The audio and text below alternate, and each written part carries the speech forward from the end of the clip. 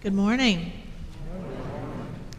We are continuing to make our way through someone else's mail. We have Paul's letter to the church in Philippi. This is a letter from prison.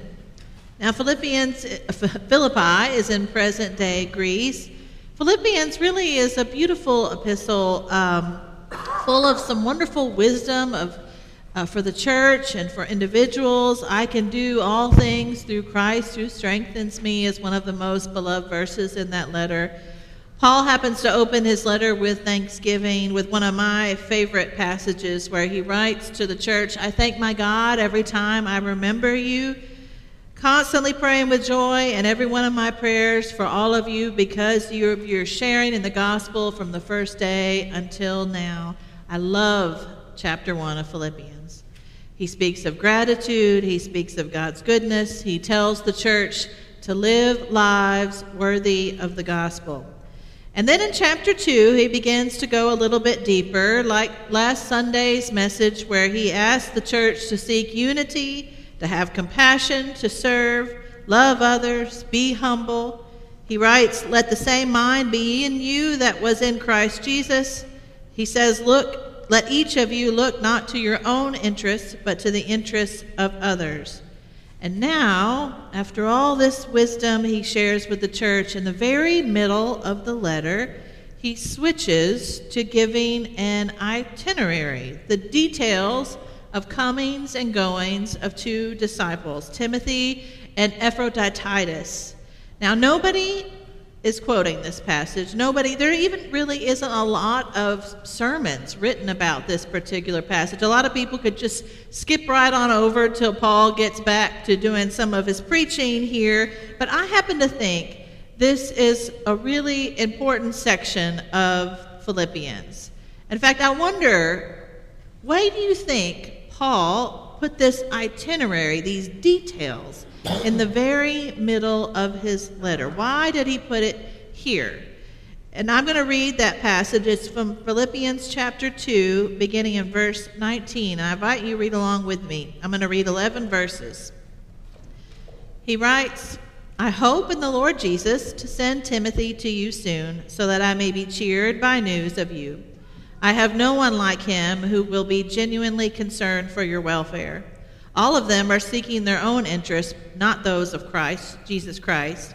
But Timothy's worth you know, how like a son with a father he has served with me in the work of the gospel. I hope therefore to send him as soon as I see how things go with me, and I trust in the Lord that I will also come soon. Still, I think it necessary to send to you Epaphroditus, my brother and co-worker and fellow soldier, your messenger and minister to my need, for he has been longing for all of you and has been distressed because you heard that he was ill. He was indeed so ill that he nearly died, but God had mercy on him, and not only on him, but on me also, so that I would not have one sorrow after another. I am the more eager to send him, therefore, in order that you may rejoice to see him again, and that I may be less anxious. Welcome him then in the Lord with all joy, and honor such people, because he came close to death for the work of Christ, risking his life to make up for those services that you could not give me."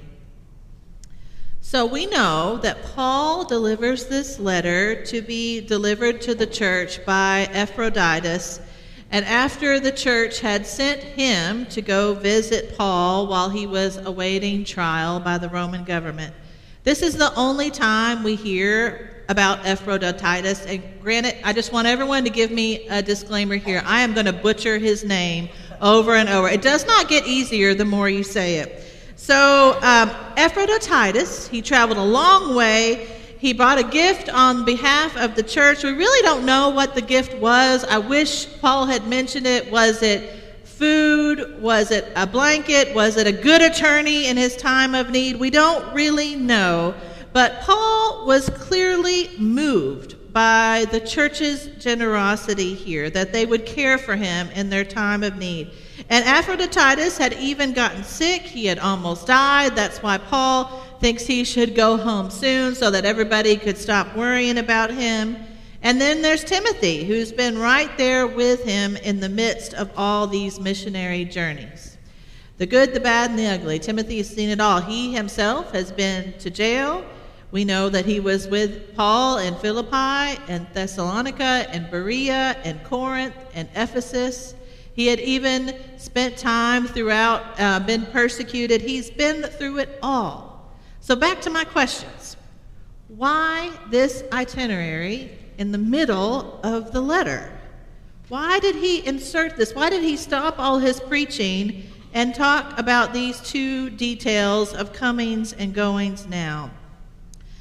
I think he does that because all the stuff he had mentioned earlier, all about living lives worthy of the gospel, all those talk about being selfless and sacrificing and humble and serving and compassionate, these are two disciples who are living it. They are not just talking a good talk, they are walking the walk.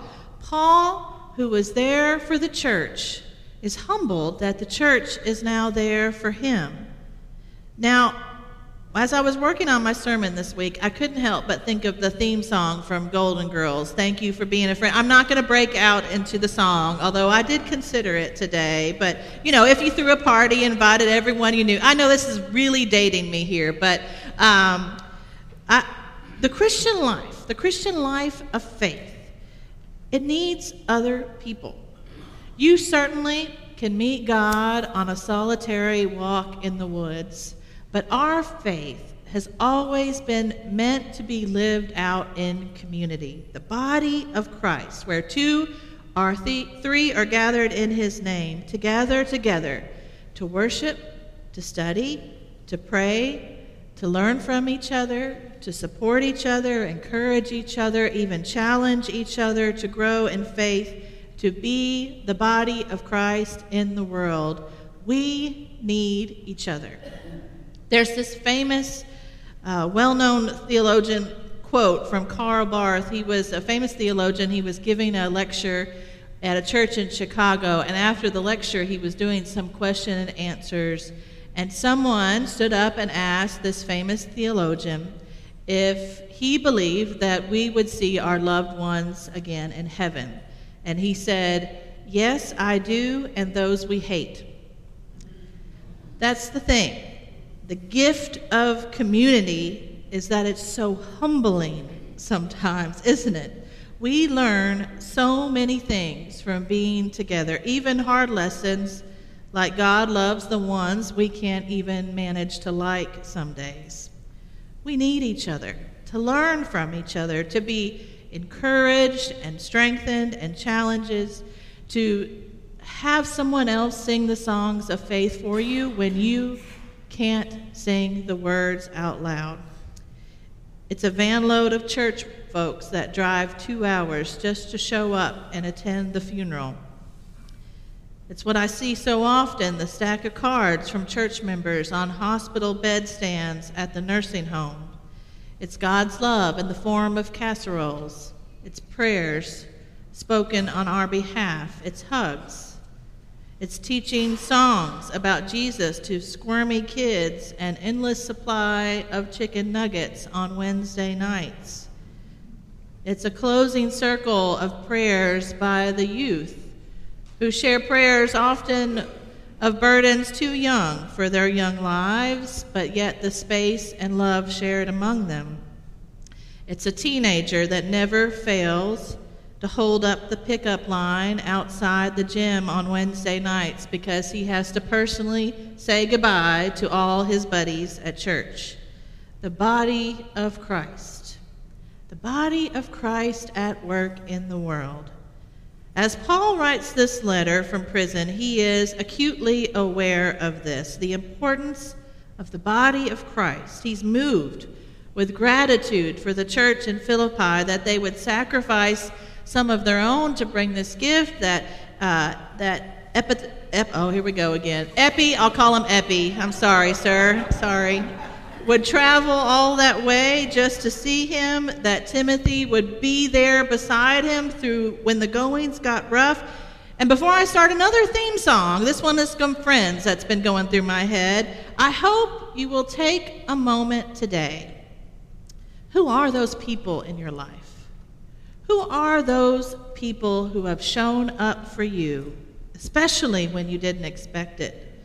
The ones who have looked out for you, the ones who tell you the truth when it's hard to hear, the ones who pray for you, encourage you, believe in you, show up for you. Who are those people in your own life? I hope if you do anything this morning that you'll just take a moment to offer a silent prayer of gratitude for those people who have been there for you in your life. And if for a moment you do feel some pain at recognizing that maybe you didn't have those people in your life when you needed them, then don't forget that you can be that person for somebody else in your life. Epaphroditus, Timothy, they were there for Paul. They loved and cared and supported him. They showed up for him. That's what friends do, right? It's what friends do. But it's also what disciples do. Like Paul said, to live a life worthy of the gospel, we serve because of the one who came to serve. We forgive because we have experienced his forgiveness. We have compassion because we've seen the compassion of Jesus Christ, and we love because he first loved us. Jesus loves me, this I know, for the Bible tells me so. In John's Gospel, as they gather to celebrate that Passover meal in the upper room on that fateful Thursday night, John's Gospel tells us that he washed the disciples' feet one by one. He served them all. He washed their feet. And then he says, I give you a new commandment, to love one another as I have loved you. By this, they will know you are my disciples, if you have love. And then he goes on to say, no one has greater love than this, to lay down one's life for one's friend. You are my friends if you do what I command you. I do not call you servants any longer, because the servant does not know what the master is doing, but I have called you friends. That's the thing about friendship. And maybe they didn't even realize it that night in the upper room, but it costs something of us to be a friend. It asks something of us. There's a line, a famous line, attributed to Teresa of Avila. She was a Spanish nun from the 1500s, mystic really. And in her writings, one particular day, she had been traveling to go help raise funds for an orphanage. And she was traveling by horseback, and it poured rain on her. And as she was traveling, she was crossing a creek and fell off her horse and fell into the creek. And that night, she wrote in her journal, Lord, if this is how you treat your friends, no wonder you have so few. Some days, we are the ones knocked off our high horses. We are the ones in need of a hand, anybody's hand, to help us get through. Thank God for the people in your life who have reached out a hand to you when you needed it. But the truth is, all of us today, all of us this morning, could think of somebody right now who might just feel like life has left them in the ditch. What can we do? It's too much. It's too hard. We want to look the other way. We want to pretend we don't see them struggling. But the world needs more friends. The world needs more friends like Epaphroditus and Timothy. We need more friends. We need churches like the church in Philippi, friends who stick their neck out, friends who get involved, friends who encourage, friends who pray, friends who show up, friends who will believe for you when you've lost your faith. We need friends willing to work to make a church who is a friend to all the world, a church that freely offers the bread of life, the cup of salvation in Jesus Christ, and keeps trying again and again and again to figure out how to be the body of Christ in the world. And why do we do it? Why do we do it? It's not because it's super fun. It's not because it's going to be easy or convenient. We do it because a friend needs us to. Amen.